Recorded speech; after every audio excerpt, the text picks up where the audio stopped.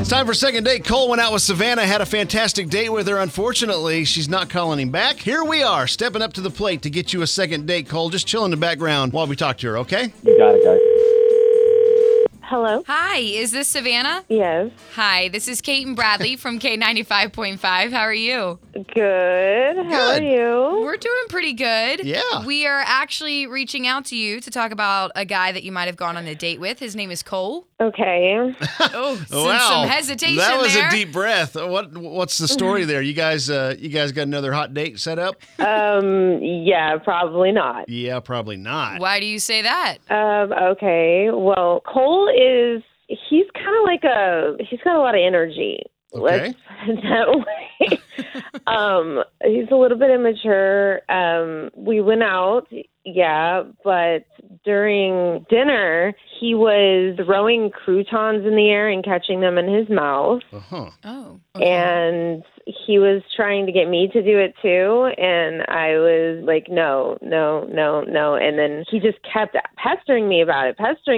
I'm like, we can't be throwing food in this restaurant. And then I finally gave in, and he threw it, and it went on the floor, and it was really embarrassing. He's kind of like a dog that gets let out of a cage after 8 hours and just cannot stop running around. I immediately had the visual when you were describing that. That is so funny. Oh, Yeah, goodness. it was too much for me. I can't. No. Oh, okay. So this is pretty ugly. Yeah.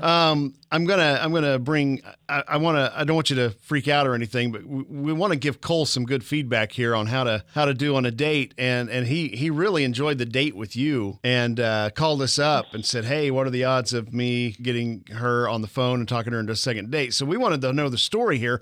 I don't want to scare you, but Cole is on the phone. Oh, Hi. okay. Hi. Yep. So- I thought it was great. You were laughing the whole time. I kept going. That was You were enjoying painful yourself. laughing. It didn't seem like painful laugh. You were having fun. I literally, the few times I did that, and the one time I talked you into it. First off, we were going to go to a Japanese steakhouse where they do that thing with the shrimp tails first.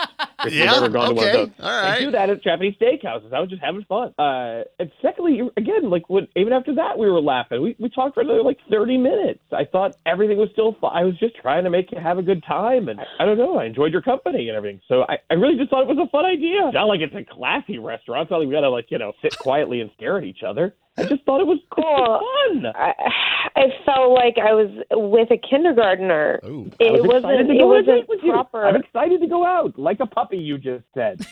Yeah, I know. I'm so sorry, but it just does not match my energy at all. I can't. Okay, so Well. that puts us into a corner here because Yes. we wanted to try to see if we could talk you into going out with him again, and we would pay for dinner. But is there any circumstances like if we tied him to a chair, or he promises not to throw food, under any certain conditions, would you be willing to go out with him again? I feel like you would be a really good friend, but no, not a relationship. No, thank you. Dude, you just got thrown in the friend zone. Friend.